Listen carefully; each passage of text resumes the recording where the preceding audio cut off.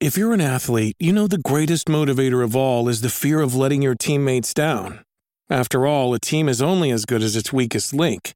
So you owe it to those wearing the same jersey as you to be your best every time you step on the field. That's why there's no vape in team. When you vape, you can expose your lungs to toxic chemicals that can damage your lungs. If you're a step behind, the team's a step behind. Brought to you by The Real Cost and the FDA. Silent Service. The world is deep at war, and you're submerged among the enemy.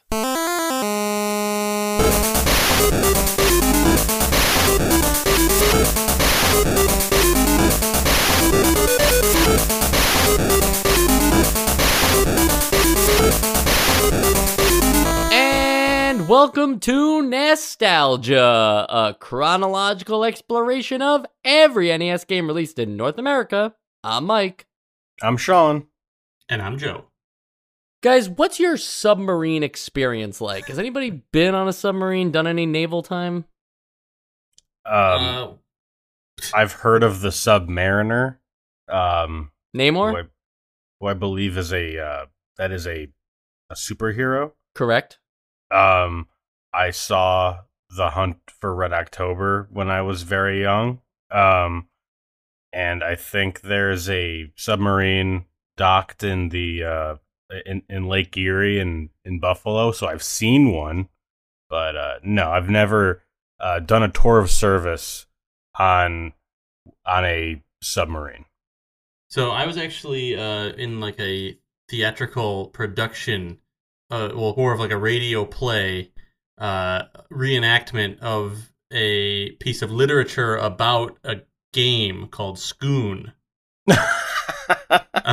Oh yeah. And who did I play in that again? I was like the captain that was asking for Narrakine's help, and that was you, Sean. You were Narrakine. That may have been me. I may Sean. have been Marrakeen, yes. And you feel like that prepped you enough, Joe, for playing this game?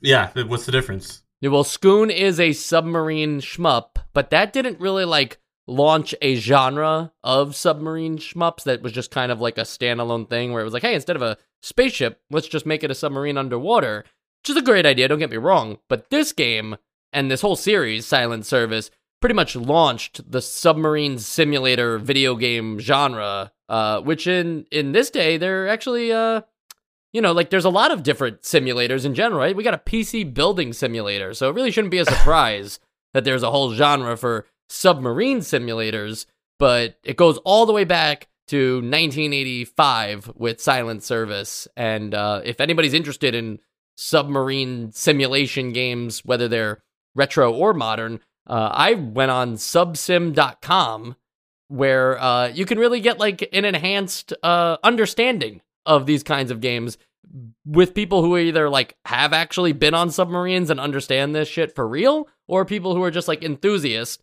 Just like there's people who like use Microsoft Flight Simulator and then never actually fly a real plane, but they can totally fly a Microsoft Flight Simulator plane. There's people who like never had any submarine experience, but they're really into these submarine simulators. Wow, that's a lot of background that you've given us already. I didn't know that there was more than a handful of submarine simulators to call it a genre and not like just a series. Right. Like it's not just Silent Service. Like even in this day and age, I believe there's still like 5 ongoing submarine simulators that are competing with each other for the audience. Over those couple dozen people. I guess I get it because it's anything that's like a flight simulator, which is like, I guess, a little more mainstream feeling. I'd say that's more mainstream compared to submarines. Well, my point is that like submarines have like a similar amount of, or if not way more, like in-depth controls and like factors you have to be aware of. It's just that the flight simulator element is like just a sexier version of that because you're flying, I think, in most people's heads. Yeah, I think it's a lot cooler to like fly over your like the city that you live in than it is to like, oh wow, did you catch the Marianas Trench DLC or something like that? Like, I think maybe that's cooler. And more so than maybe like more appealing for us, the interesting thing about this game isn't that it launched a submarine simulator genre or, span of video games and a fan forum and everything, is that for us, it's a Sid Meier game. We like Sid Meier games a lot, and this is our first one that we're playing on the podcast and kind of exploring. So rather than talk about Sid Meier and all of his history and everything, I felt like maybe we should talk about what we like about Sid Meier games. Obviously, he's made a lot of different kinds of games. They all kind of fall into this simulation or strategy, more strategy than simulation, I would say, area. But, at different historical periods, different types of things that you're in control of.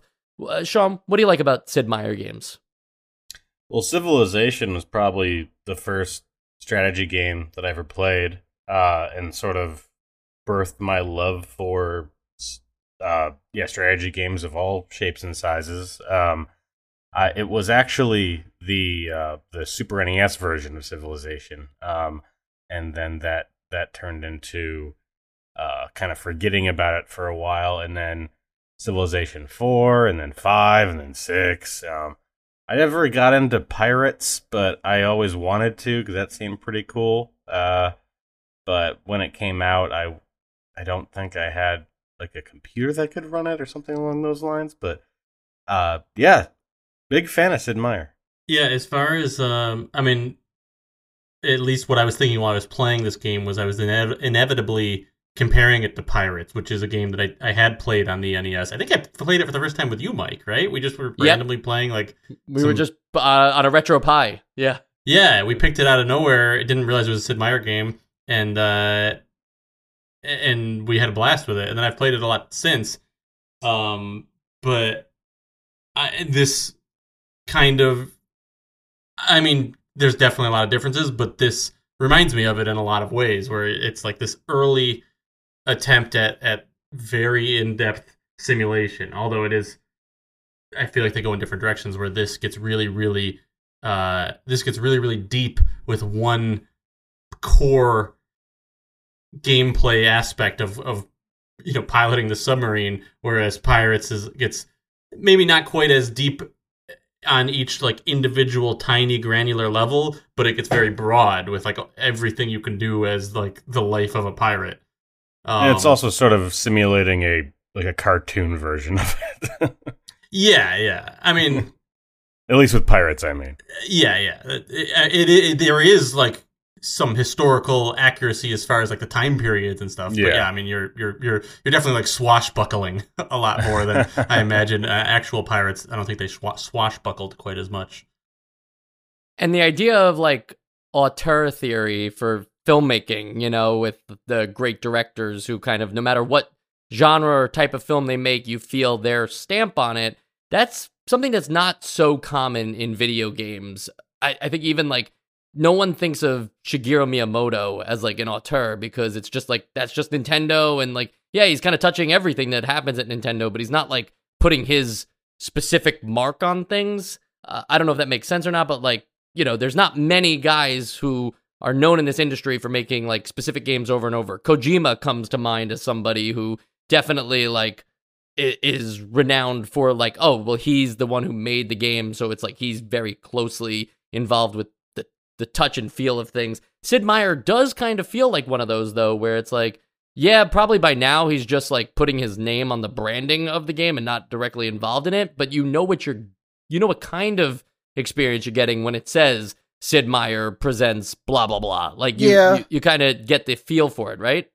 I guess so. I wouldn't say that it's the same, like the same kind of auteurship as a Kojima. Like when I think of that term, I think like what you're getting is like a collection of like, yes, the same ideas, but also quirks and like sort of a warts and all sort of thing.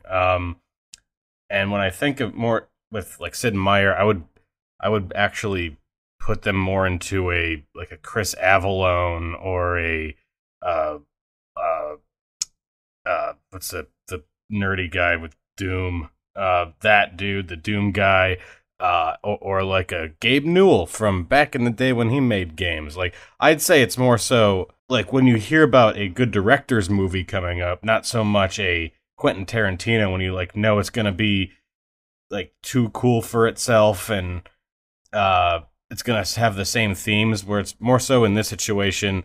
Yeah, it might stick in the same genre, but it doesn't have the baggage that I think auteurs have. Got it. Yeah, that's a great point too, especially where we are right now. You'll notice that this isn't called Sid Meier's Silent Service. This is very early in his career, not in the sense of like how many years he's been playing around with making video games. He first made a tic-tac-toe version on his own computer using, I think, BASIC or whatever, but a tic-tac-toe simulator. Yeah, well, you know what I mean. Highly simulated tic-tac-toe. He was a young kid just playing around with it and made a tic-tac-toe game in 1975.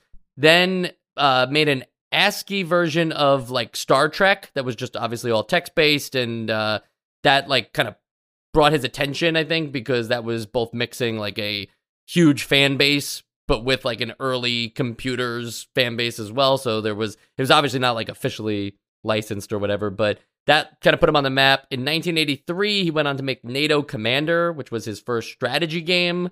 I think it's very obvious what you're doing in that game. And then in 1985, Silent Service is the submarine simulator game, and he'll go on to do like Sid Meier's Pirates, as we mentioned, in 87, and then Civilization and all that, but his name wasn't on these things. Like Sid Meier's Pirates is the name of the game. It's not just Pirates. It's pretty interesting how quickly he kind of rises up after this. Was that Sid Meier's Pirates? Was that like added in other releases of the game? Even on the NES, I don't remember it actually ever saying Sid Meier's Pirates, unless it did on the title screen or something, and I just missed it. Yeah, I'm looking at the box art, and it does look like it has his name on it. And I was thinking more so the mid-2000s version, not so much the old school one. So maybe it's on that box art, not the old one. I don't know.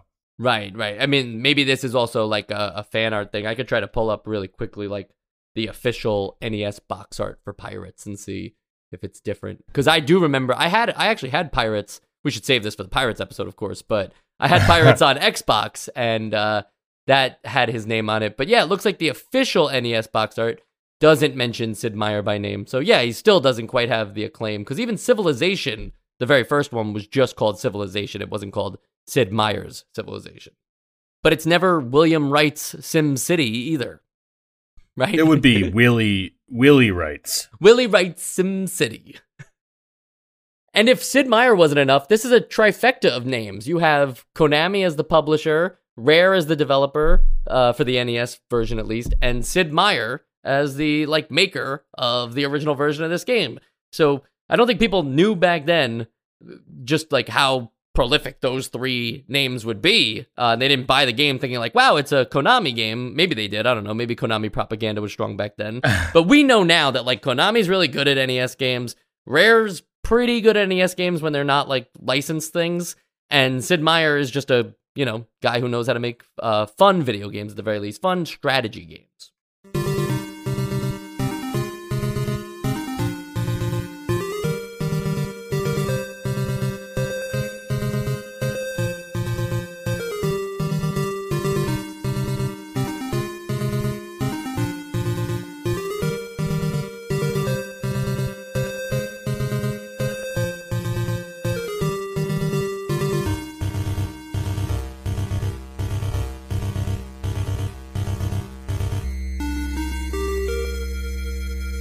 But now it's time to talk about Silent Service, the actual video game. It only took us, 15 minutes? This is bad. We have a lot to talk about. I think I'm just going to start with the thing that I noticed right away, because I always notice this when it comes to World War II and NES and stuff like that. Nintendo, Japanese company. This is US versus Japan during World War II. And it's only it's very 40. Awkward. It's only 40 years after the war. I don't know. It's just something worth bringing up, right? It was sold in Japan. That is kind of, a little sensitive, right? You're bombing is Japanese the best word subs. that I can think of right now. Yeah. But whatever, right? It's especially now in 2022. It's fine. It's not I don't even think of them as. I don't even think of this really as a U.S. versus Japan thing. Did you feel like you were the United States Army at any point when you were in the submarine? I felt like I was the black submarine facing the gray submarines. Yes, exactly. Personally. Also, not the Army, it would be the Navy, but I mean, all of the context of the game tells you that you are an American submarine captain. So, yeah, I kind of felt like that's what I was doing. Interesting. Yeah, I guess I paid less attention to that after once you're actually like inside the game, because it's happening on the Sure. Pacific Front and everything, but Yeah, otherwise there's no it's like, insignia. right, yeah, exactly. There's no like a branding or anything that would give that away. But that's just a quick upfront note. I just wanted to establish like where we are in the real world. This takes place in the real world during World War II. Sid Meier described several key factors that influenced the design of this game, and that was the size of the theater, which is the place in the world where this particular war or battle took place. So it's actually a pretty large map, all things considered. Now you kind of like can focus in and get really like, because you're just one submarine, you can get really honed in on like, oh, I'm just in open water, or oh, I happen to actually be like near Australia. Like that's interesting. But the actual like map that they provide you, especially if you're in the larger campaign modes, they are the entire Pacific theater. So that is a large map to explore. Yeah, that was a pretty cool thing to see, just the scope. I think when we see that sort of scale in these NES games, it's usually more so like the sort of the space sims that we played between those two. Star Voyager, and the other one, Star Luster. So that's where I was expecting to see that kind of scale. But now, like in this, with like the different like zoom modes for the map, it was cool to see. Another key factor for Sid was the variety of tactical situations that you can get into with a submarine. And this isn't really, I don't think it's time to break those things down yet, but the whole game is just focused on this idea of combat where you are stealthily trying to track down, discover, and then fire at opposing warships, be they destroyers or other kinds of ships. So that combat and technology are really like the big features of this submarine simulator, right? If it was just kind of like an arcadey asteroids experience where you're just in an top-down map looking at your submarine from a distance, like firing little pixel bullets at other submarines just based on what direction you're doing, that really wouldn't be like a totally different kind of game, but also not one that would involve the feeling of being in a submarine. No, yeah, that would just be Scoon. Well, I was thinking more like asteroids, though, right? Like where it's, just more like you're very far away and you're just trying to shoot down these ships as they're moving kind of, randomly. Yeah, I guess that could also be a way to do it. See, I just think it really shows that this was really trying to be, I mean, I know I keep using the word simulator, but like, this I feel like even more so than things like Star Voyager and stuff, which obviously is trying to be a simulator for something that like isn't real, like we don't have those spaceships. We're not like really like out there flying like TIE fighters or whatever the heck that was supposed to be. But like this feels, I guess, akin to like a modern simulator in a lot of ways, because even though it doesn't look as accurate, it's just like you mentioned with the scope, like oh my god, I'm near Australia, but like it will actually take you a really long time to get anywhere in this game, and it'll actually like distance is actually pretty important, and it speeds up the time. You can speed up time to like ×8. The fact that time dilation is an explained feature in the manual, and they go pretty in depth on to what that means and why it's there, like it's pretty hardcore. Exactly, yeah. I mean, it feels like if you really want to, like, I played this game for a while, but I really don't think I scratched the surface on like stuff you can do in this game and how it works, and like there are just it feels like it's trying to let you do everything you can do in an actual submarine. Now, I'm sure it's not even close, I'm guessing, but Yeah, there's no mess hall. yeah, as someone who's never been in a submarine, it feels like, wow, like this must be what it's like. Right, and I think that's a good point, Joe, is that, you know, you mentioned that you played this game a lot. I played this game a lot, and I don't even know if I'm good at it or not. Like, I never dared raise my difficulty too high just because of the complexity of this game.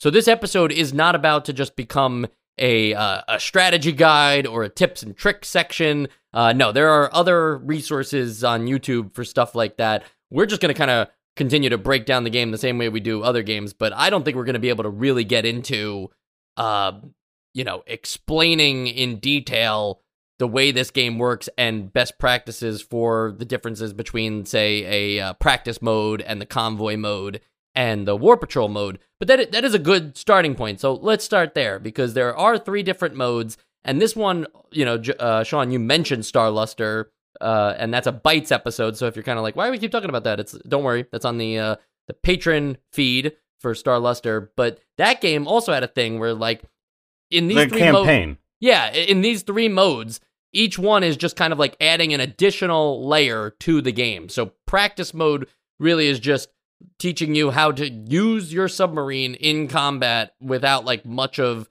a threat. You can toggle threats on, but for the most part, it's just like, here's the ships, they're right in front of you, figure out how you're going to attack them.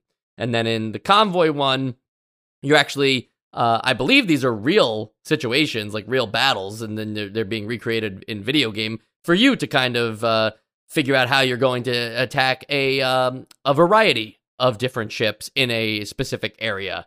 And then the War Patrol one kind of says, like, well, what if you weren't just in the action of it and you were actually patrolling as a submarine through the Pacific Theater, trying to find these cargo ships and destroyer ships and other ships. And then once you find them, then kind of go back into the convoy section and use what you learned in the practice section to then execute completely on this idea. Of course, War Patrol winds up doing a lot more than that. It also has, like, you have to manage your gas, and you have to kind of know when you don't stand a fighting chance to kind of escape. But in terms of just offering those 3 different modes and then the stackable difficulty, I think that there's a lot already in terms of player agency going on here. Sean, I don't know if you want to, like, talk about the toggling of the difficulties or the differences of these 3 different modes. Yeah, the how granular that you can sort of customize the experience with regards to realism and playability. Like, if you're going for the hardcore, like, I want this to be as simulation-y as a simulator can be, you can make it so that sometimes your torpedoes will be duds, or that you're gonna have imperfect information. And the map display that usually just shows you where everybody is, you can almost consider that like, oh, this is just an actual satellite image of the theater, is actually just the conglomeration of all the intel that you have. And if you look around with the periscope, then you'll find there are other targets that you didn't see before. And things like that, like, maybe you want it to be more like easier in a couple situations but harder in another. So whatever switches you want to flip, you can flip them. And that's crazy. I wasn't expecting that. Yeah, it really is. I mean, yeah, I don't even know which ones are, like, for the sake of realism. I'm assuming everything that makes it more difficult is probably closer to realism, but, like, you can only have so many torpedoes. You can, like, take away the ability to fire more than one torpedo within a certain amount of time from each other and things like that. Like, that's stuff where, like, I would like to know which ones for sure are, like, more realistic if I wanted to play this. But then, like, okay, yeah, I like that feature, but also if that's not realistic, if you can't fire those that close together for whatever reason in real life, then, like, maybe I would like to try it the way the way that it's meant to be. So, like, I don't know if it defaults at, like, the ideal settings, or if it defaults at, like, hey, you're a video game player and you've never been in a submarine, so here's an easier way. It defaults to the plug and play, just give me to the action, or as close to action as a simulation game will get you. That's kind of what I figured. Yeah. Yeah. But yeah, I mean, it is. I think the most robust game in terms of like being able to slowly teach yourself and like build up the difficulty as you build your skill level in those like toggleable functions, and also just in the 3 difficulty level or the 3 gameplay modes, because it really, I think it just, even forgetting for a second about those options you can toggle on and off, those 3 modes really were great stepping stones. Like, to me, it feels like the 3rd mode, the what was it, the War Patrol, that feels like that's the main intended mode of this game. But if I were to just, even after reading the manual, if I were to just play that, I would be like, wow. Even when I just play the practice mode, it took me a little while to be like, okay, what's going on here? But then I play the practice mode, then I move into the next mode, which is like individual battles, and play several of those because, I'm learning, okay, now they're firing back, and I kind of learned there that you can go below the thermal gradient, and that's how you can kind of like it can help you like stay safe from some of their attacks and, hide in the thermal gradient and stuff like that. Like, I'm just like learning these things about the like how to use the different interfaces and what to do in the like main area of the sub that like will kind of help you get the information you need and help you kind of like control the submarine in ways you wouldn't think of. And then once I kind of feel like I have the hang of that, you move on to the next to the War Patrol, and that's where as we said, there are things that you didn't even know were coming. I mean, it's in the manual, but like the fact that you're actually just moving around a little more like a video game, because now the time dilation is just like ridiculous, where you can actually move around as days go by, like seconds, until you find enemies maybe in the area. Then you go back to what you're familiar with. So it teaches you a new thing in each section, where you don't feel, you do feel overwhelmed, but you don't feel as overwhelmed as you could if they just threw it all at you.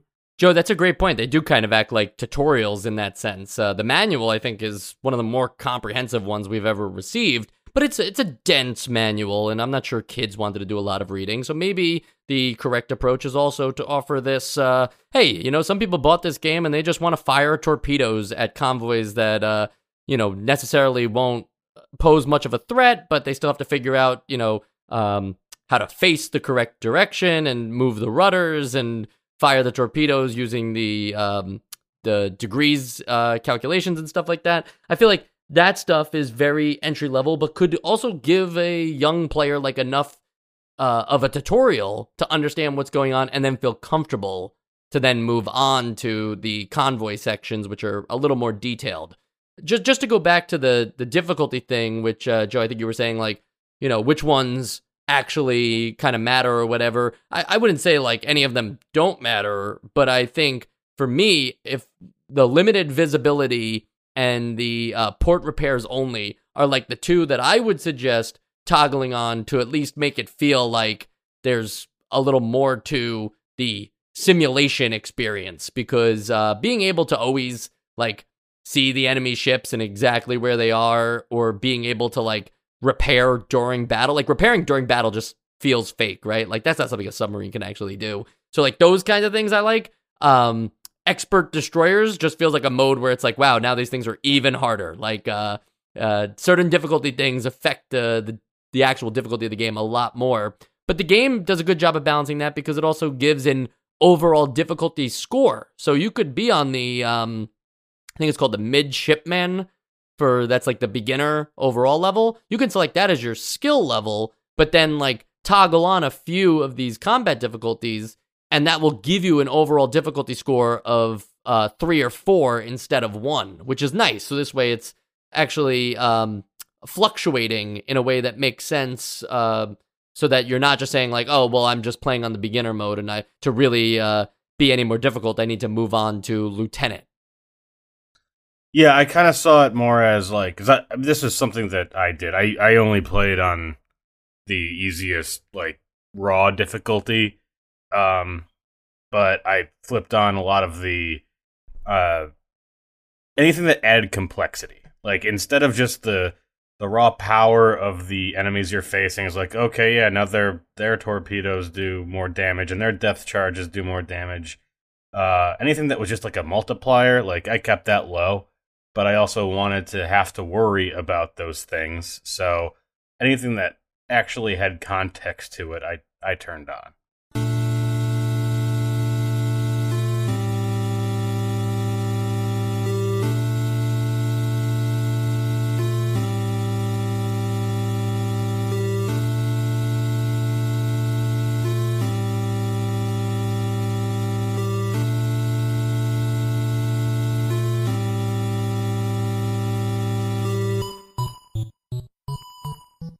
Now that you've selected your difficulties and you have the whatever mode you choose, whether it's practice or War Patrol, everything is inside the game still kind of remains the same.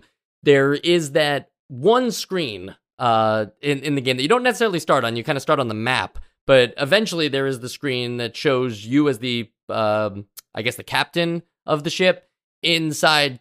I don't even know what that room would be called, but it's like the command center. Okay, yeah, the command center. It's got the periscope, it's got the map, it's got all your like little valves and stuff like that for readings.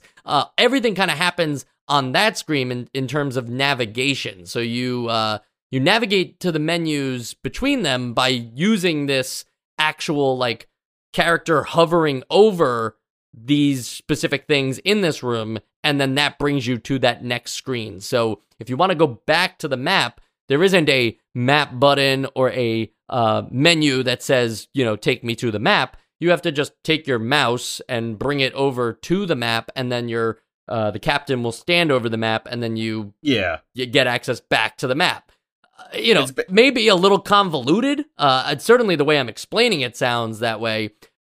It's basically an illustrated main menu, like that. Right, right. To give it context, it almost reminds me of like the between missions in like a TIE Fighter game from the 90s, where they made like, okay, you have to go to the barracks to look at your stats or whatever, and to go to the hangar to start the new mission. Like, it's all just a menu, but with cute little drawings. And I just think it's really funny that it makes it seem like you're the only person on this submarine. Like, you have to go down there and change this thing, and you have to look through the periscope. It's very you're funny. Also just like this guy. You're just like look like an everyman. You're just like you're just like a guy jeans. with like a sweater and jeans. Like, I don't know why that cracked me up so much. Just the blue jeans, the like baggy blue jeans. Yeah.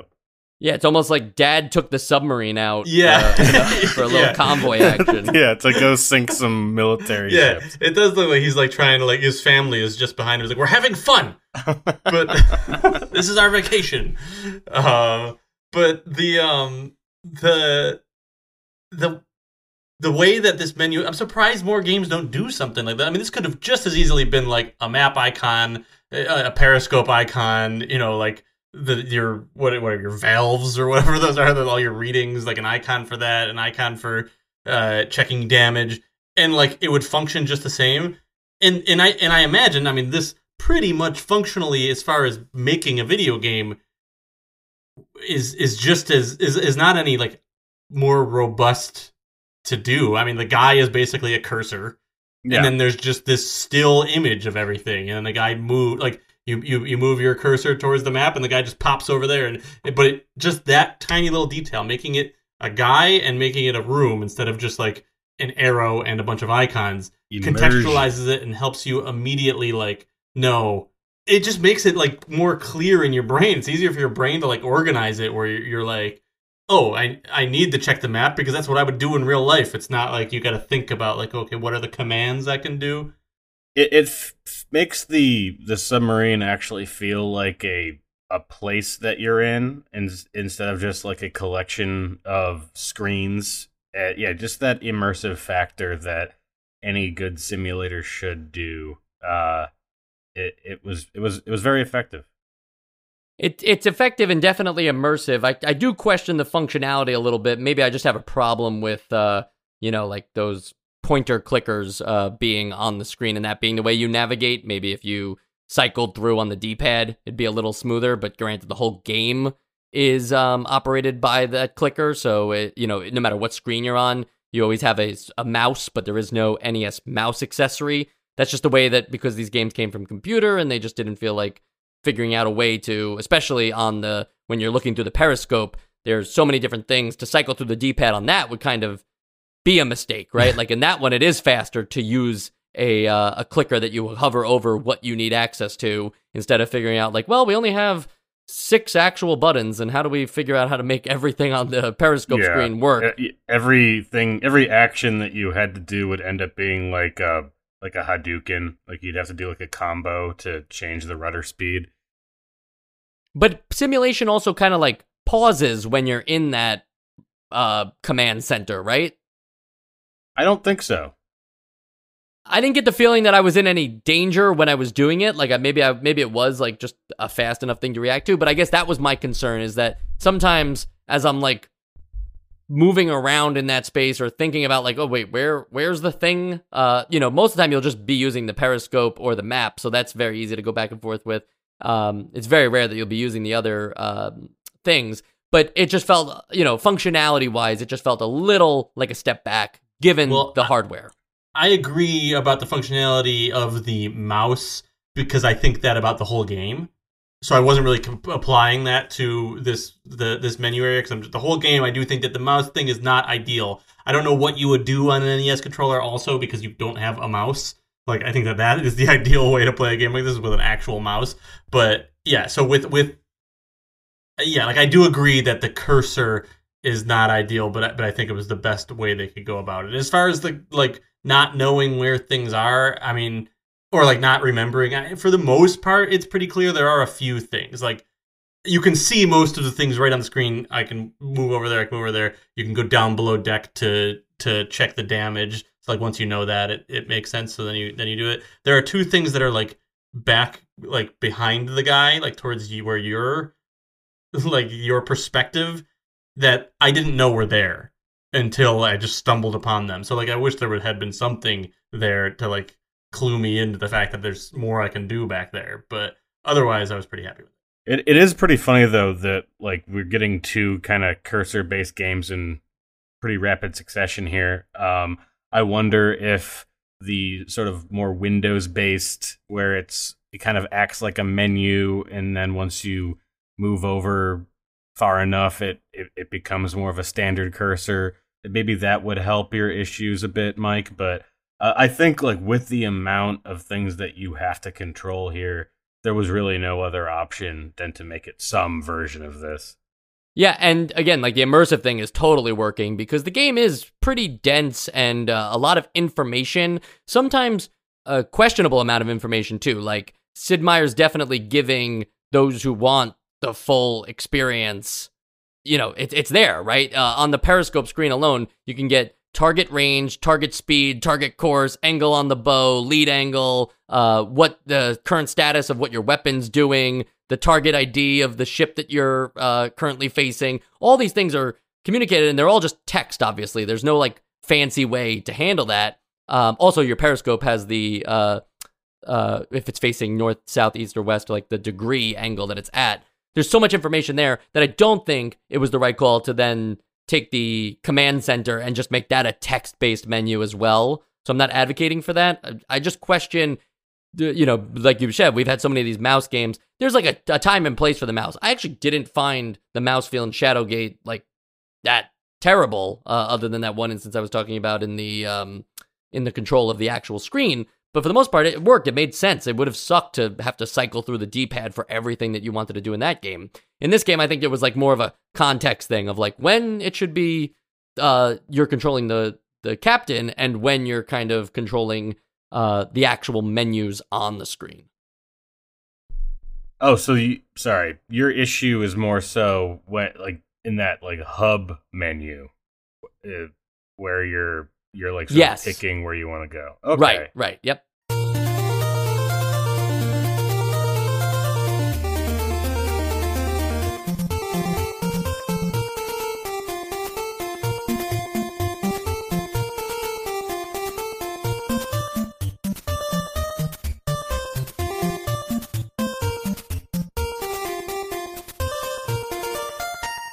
So let's get out of that screen, since that's where my issue is, and let's get into the periscope, since that is where you'll be doing most of, or if not all, of your combat. And it's a as I said, it's like a feature-rich screen, a lot of which is questionable, because if you're playing on easier modes, I don't think you necessarily need all of that information. Maybe if you had like higher difficulties and the ships were more advanced, it would be more important to know like the range and the course of the ship, because if it's far enough away and it's heading in a certain direction, by the time your torpedo theoretically gets there, the ship won't be there, and that's a real problem. But for beginner players, that's not something you'll really run into. The periscope screen itself, though, is really nice because it contextualizes how you see everything through the periscope lens, which I thought was, some people at the time might have thought they were being cheated out of some graphics, but I feel like that's a smart way to handle the viewfinder. What do you mean cheated out of some graphics? Like, just that, like, the screen could have been, this information could have been feature-rich with the idea of, like, that everything that's inside that periscope being more like you could see more of the ships, more of the, the land and the sky that's around you, and your ship, and kind of the machine gun firing and stuff like that. But instead, you just see the kind of binoculars view with a little, crosshair over these ships that are pretty far away from you. Yeah, I get that. I think that I consider it more like, I feel like anything more would make it feel a bit more arcadey. I think that this feels right with the amount of graphical fidelity. Like, actually, like when you've got several ships in view and they're doing their maneuvers, like, it actually is pretty impressive. Like what's going on the screen, and like the fact that you have just this limited field of view and it takes forever to turn. Like, I think it adds to like the tension of like this naval battle that you're a part of. And I also, regardless of whether you're on like an easier difficulty or a harder difficulty, the amount of information that's there, maybe you don't need it. Maybe you're not calculating a firing solution and you need to know like how fast they're moving in this direction, and from your perspective, like what's the lead angle and yada yada yada. Like, but I think again with this being a simulation, having that info there I think it adds to it. So yeah, it might not be relevant all the time, but I think it would be worse for wear if it wasn't included. And I think just I'm thinking about more of the combat experience of the game. Like, since this is the World War II simulation, and I'm thinking about like the kind of audience that was playing NES games at the time, the only thing I would argue about with the graphics thing is just that, like, if you were seeing more of your submarine doing the actual firing, I totally get where you're coming from too, like it being a simulator game and the kinds of games we know about now. So I'm really just playing a devil's advocate. I don't necessarily disagree with anything that you said there. I just feel like, if anything, like, combat could have been something really exciting, and instead still went with the very studied approach of like very technical analysis of what's happening. Yeah, I feel like it ends up kind of with this. It becomes exciting in its own way because of the, like what you mentioned, it takes so long to turn, and it's exciting in a more, I don't know, like your actions are less like reflex based and more like cognitive, but like that gets your heart pounding a little bit too, where you're like, I don't know, I feel like it's trying to simulate a different type of excitement. I know you're not saying that's not the case, but I just feel like they pulled that off really well. Like, it's not exciting like a shmup is for most people that aren't us, but like it's exciting like in a different way, where you're it's like this like different type of like stressful, because there's so many things in your head. It's kind of like Battleship, the tabletop game, where you say like B4, and there's like that silence between you and your opponent, and then they say like, you hit my battleship, and it's like, it feels good. It's like, all right, I get to go again. Like, I kind of know where you are. It's like that, but with like this ticking clock of like, things are changing the longer I take to do things. Yeah. If I could go a little off topic for a second and just explain one of the, I guess more more stressful moments in my time with this game. I was in the middle of a firefight, and I was getting pummeled. So I just tried to bail. And so I'm in the periscope screen. Like, I'm out of forward-facing torpedoes. So I'm just like, all right, I gotta get out of here. So I submerged.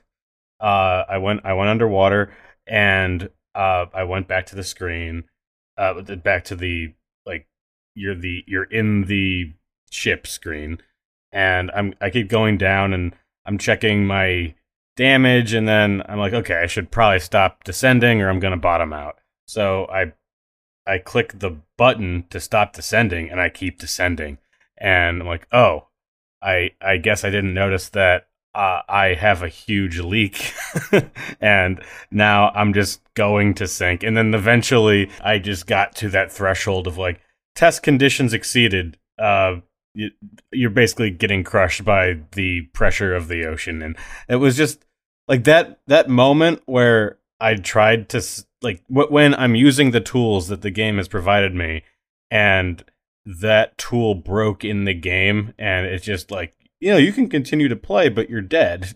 That was really cool. It was a really cool, stressful moment that I ended up not surviving. Yeah, I think the game could have a lot of those kinds of stressful moments too. They don't, even though you're a submarine and you feel like you're the stealthy one, this isn't a game where you can just kind of submerge and then come back up and then fire a torpedo and wait and see what happens. If you kind of play like sitting duck for a little bit, those destroyers or other ships are going to notice you, and while you're waiting to see if you got a hit, they might have already started attacking you, and you won't know it until you're told that you've been attacked, and then you kind of have to figure out, like, shit, how am I going to either, one, escape, or how am I going to fix this issue? And you can check on the status of your ship with a very, very detailed screen, which I'm still not sure I, like, fully understand. I admittedly do not know much about submarines, but there's a screen to get your damage report, which the manual lays out, like, all the different types of damage you could be experiencing, like your fuel leaking or your engine damage or your battery damage. And then there's also the instrument and gauges battle station, which Game FAQs kind of told me, like, please don't worry about this. But even just looking at it, I was, like, stressed out. Like, there's just so much going on with different valves on this screen. And I'm like, am I supposed to be reading this? Am I supposed to be, like, is this how I repair my ship? I think the one time that I could actually, when it was legible, I think at the top of the screen, it shows you, like, what systems are down. Because I couldn't use my periscope at one point. And then I look, and lo and behold, it says periscope on the damage report. So I think it could have helped to, like, say, like, damaged periscope instead of just listing words. But I think that's how you read it. I don't know. Wait, are you talking about the like when you check the damages when you go below? Yes. Is that what you were talking about too, Mike? I was talking about that first, and then I moved on to the instruments and gauges.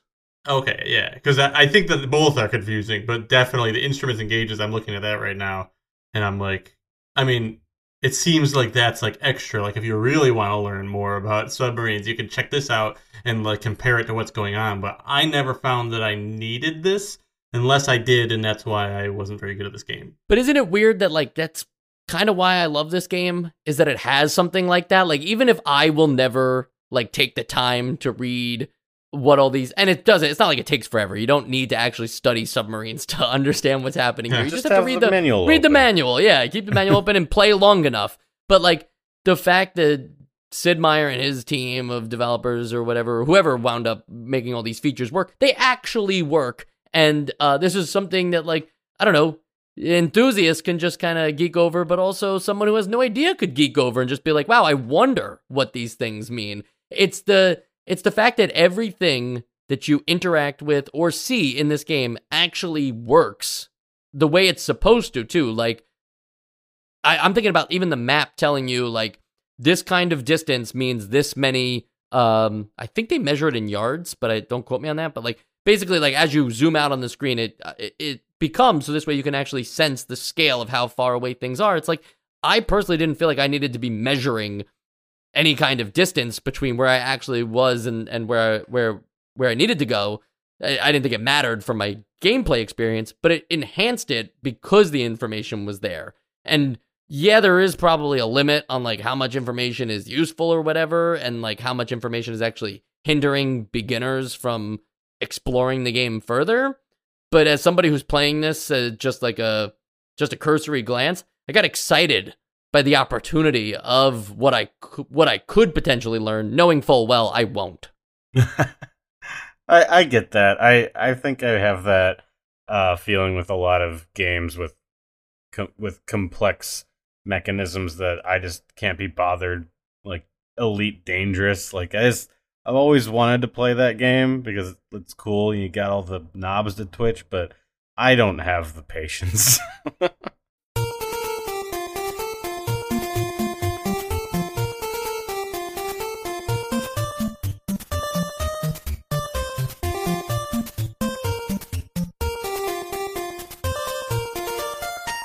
And I'd hate to say like that's it, because there is a lot more, but it's a lot more gameplay dependent because these battles are so open-ended that this could really just become like a War Stories podcast where we just share what happened to us on our convoy missions and how we dealt with it and stuff like that. But that's not really stuff, it's situational stuff that happens as a result of just these few screens, right? Like just the command center, the periscope, and your damage reports and stuff like that is the information that you're using to kind of then figure out like, well, combat is actually no harder than just make sure that either your front or bow is lined up with the your bow is your front, right? So your bow or your aft. If either one of those is lined up, because you can shoot torpedoes out of both. You can shoot from the front and the rear. So that's what I really should have said. As long as one of those is lined up with an enemy ship and you're in somewhat proximity, yeah, you're just going to fire the torpedo and it's most likely going to work. The real exciting parts of this game come from the unknown, right? Like where are the other ships? Can I come out from underwater? Like, is it safe right now? What happens if one of my torpedoes, if I'm playing on this difficulty level, if one of my torpedoes is a dud? Like, then what do I do? Stuff like that. Yeah, that's the exciting part, right? Yeah, I mean, I feel like the vastness of possibilities that could happen in this game come from the fact that like they built all of these systems to work, and obviously they put a lot of work into just building everything, the enemies, the world, the systems, but it's like the payoff to all these things working together is so exponential that like there are just so many like endless possibilities. Like, to make a crazy analogy, it's like No Man's Sky is like infinite almost, fundamentally. It's not like they've designed an infinite game. They just made these systems that work so well that they just are working. This is a much more like, obviously, rudimentary version of that, but it's like these systems all work together. Everything functions with their own like much more in-depth physics than most video games we play. So it's closer to some like the real world where things can just happen, and I think that's what makes the game like have so much more potential than already what is a pretty impressive amount of work that was put into it. Yeah, these systems, and I guess this is just reiterating what you guys have been saying, but like, yeah, the systems that they've put into place here, while they are simple, they're complex and simple enough that they're easy to wrap your head around for the most part, but they also have enough variables that together they allow for a lot of emergent things to happen in conjunction with a relatively robust artificial intelligence for these ships that actually will do things that will counter what you're trying to do and even can be fooled by, apparently, I never found out how to do this, releasing debris into the water so that these artificially intelligent ships will think they sank you. And then you just sort of like try and get away that way. I thought that was crazy to read in the manual. I don't know how to do it in the game, but yeah, just everything coming together. It makes like a Crusader Kings run. Just all of these little systems that are pretty simple meshing together can create stories, and you're basically having your own like submarine story being told here.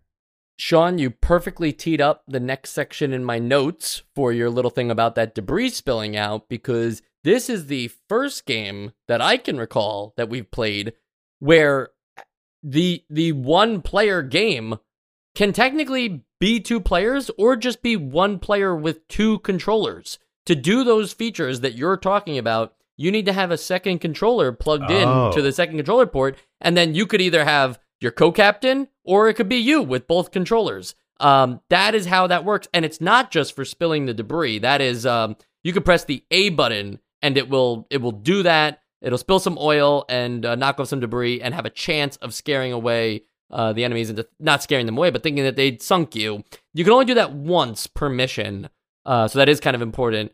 But that's just pressing the A button once on your controller. So technically, you can do that as a 1-player game. Yeah.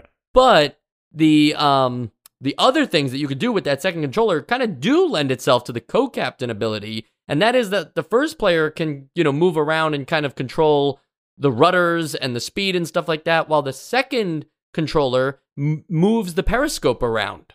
Oh, I did not know that. Yeah.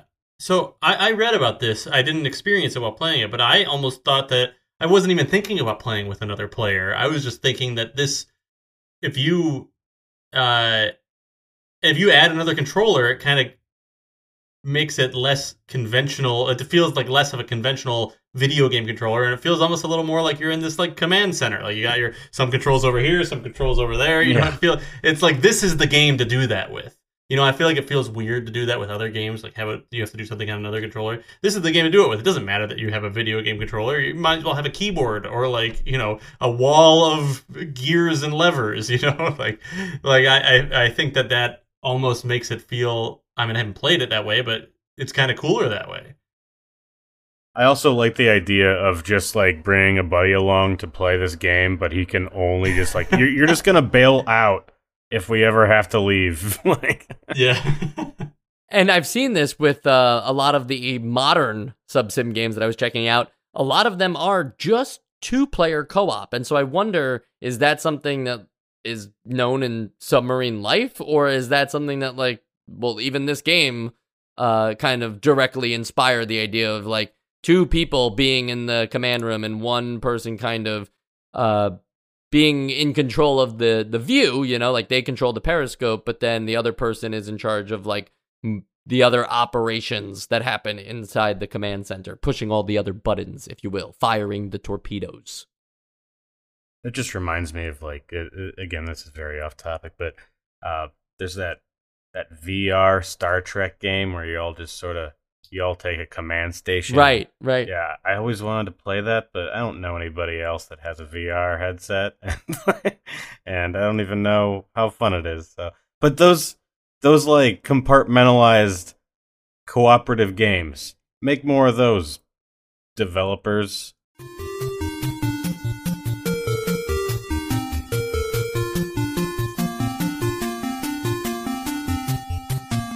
On the sequels and spin-off side, Silent Service 2 was released in 1990 for computers. No Sid Meier involvement. He would actually, as best as I can tell from his gameography, he would never work on another sub-game. So kind of one and done for old Sid over here. I think that's an impressive in and out entry. Silent Service soured him on the entire genre. kind of like the guy who invented SimAnt, right? And then was like, no, there's no need for a SimAnt 2. SimAnt is that's the ant simulator personified. But Silent Service 2, other than not having Sid's involvement, the addition, other than nicer graphics and some maybe more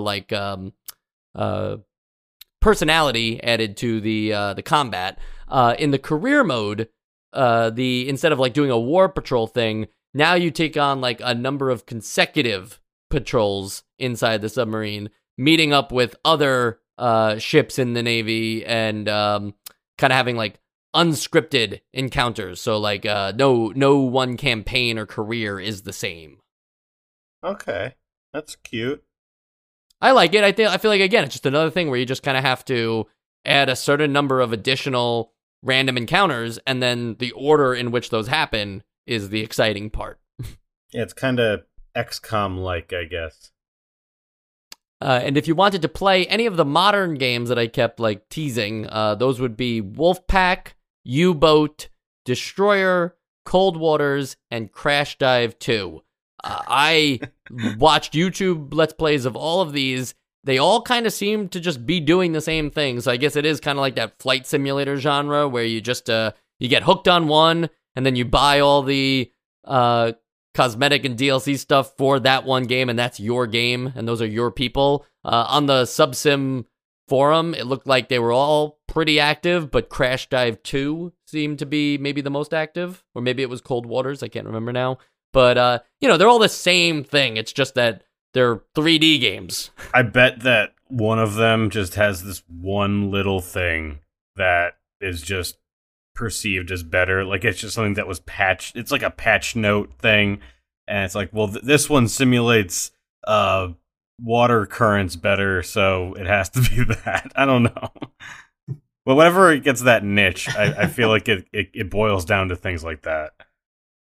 I think one thing that the 3D added, and I say 3D, but I just mean like the modern ability added is, like the water is pretty damn nice. But even just like seeing from a impossible third-person point of view, seeing your submarine and how far down you are, did kind of add some perspective for me. Because, like, you can go down in Silent Service, and it tells you like how far, like how far your depth is. But it's just exactly, Joe. It's just a number, and seeing how far down you are is in these games gives me the chilly willies.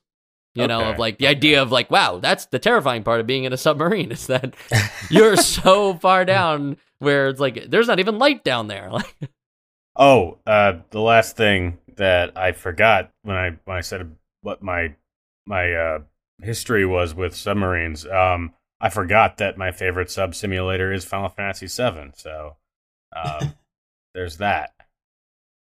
Oh yeah, there's no emerald weapon in this game. What the hell? Like, this game sucks, actually. Silent Service. My favorite sub simulator is Overcooked. There are some levels where you make sandwiches. Well, Joe, you know what would make us heroes right now? Ooh. That would be if we finish the podcast and do that one thing that we always do at the end, the essential games list. Sean, your vote for the essential games list. Well, I don't have a cool sandwich pun to describe this with, but wow, that's a stinger. There it is. I really like this game, and I wasn't expecting the amount of, I don't know if fidelity is the right word, but the depth of simulation from this game, and also the accessibility of this game. When I was reading the manual before I played the game, I was dreading booting it up. I like just the amount of detail that go into and all the different situations, and like this is what this gauge does, and this is your depth bubble, and I don't know, like all the jargon, it made me really scared. But then I booted it up, and it was surprisingly accessible. That said, like this game is probably the least impressive sub simulator available nowadays. So I would say that this is not an essential game, but it's definitely super neat. Yeah, I think it's like, again, it's a game I thought about when I wasn't playing it. Like, I was like, oh, I wish I was better at that. Like, maybe I can read up on it a little more or watch somebody else play it and be better at this game. It's the kind of, those kinds of games I enjoy. But I do think it's ultimately very niche, and it's slow too. As exciting as it can be to sink a ship, especially as you up the difficulty or play some of the more detailed modes, even just being on War Patrol and finding the other ships and then being like, shit, now it's happening. Like, I'm actually in combat. Like, they could sink me. That stuff's all like exciting on the very entry level that this kind of sub sim is offering. I just think, overall, in terms of like the essential games list, I don't think it quite gets there. But I think don't be discouraged by seeing Submarine Simulator and being like, well, I have no interest in submarines. Because personally, You know, like, I don't love all simulators. Just because it has like a simulation thing doesn't, like, I'm not like generally attracted to that genre just because they finally simulated something I've never done before. But I've never done a submarine simulator, and I found this to be a very enjoyable experience. Joe, your vote. Yeah, a lot of similar thoughts. I mean, definitely like tip of the hat to this game and to the developers. I mean, it's really, really impressive, and I had a good time. Is it necessarily like exactly my type of game? Maybe not.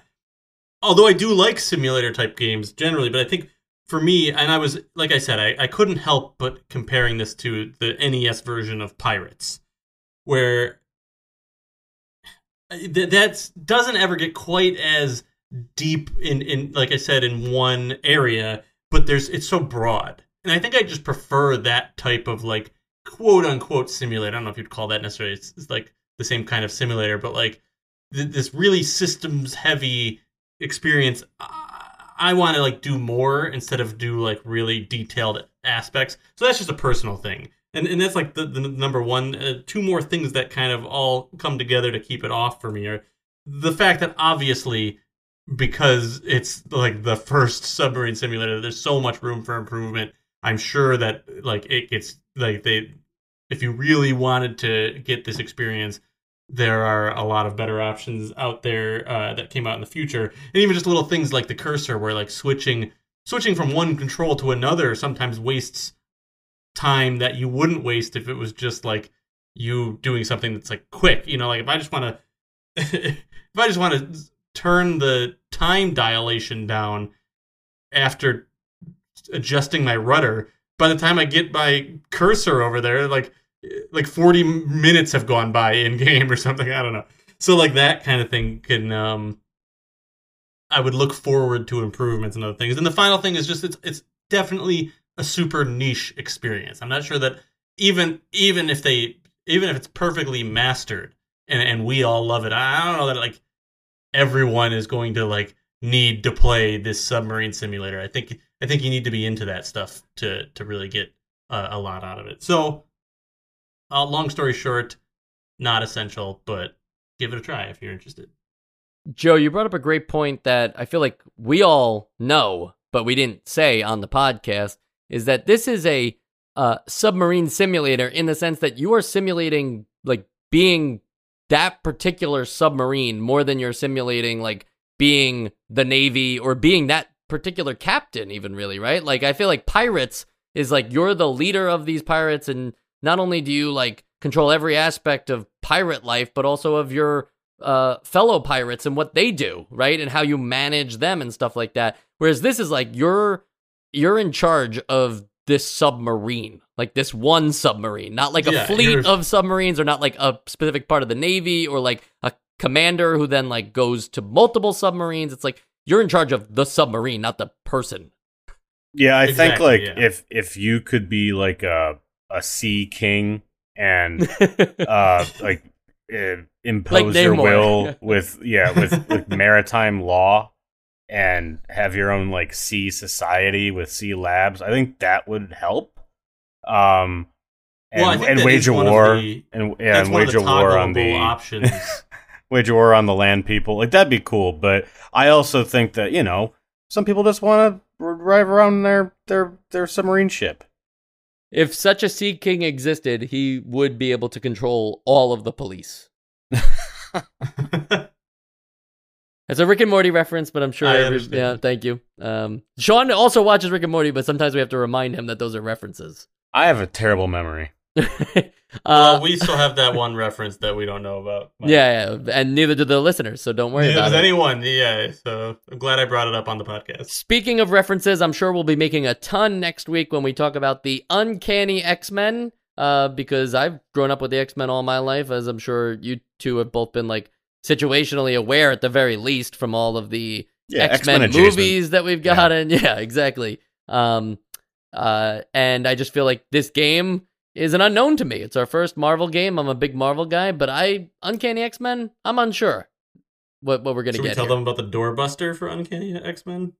We could tell them about it, Joe, but or I should feel we like wait, drop it. Yeah, exactly. Savings like that will only be understood in the future. People right now aren't thinking with their wallet; they're just getting hungry for the turkey. Yeah, well, keep checking those ads that you get in the mail. Those what do you, your coupon books? Yeah. Yeah. Oh yeah. Look out for the big toy book because Nostalgia purchased a lot of ad space in your local KB Toys flyer.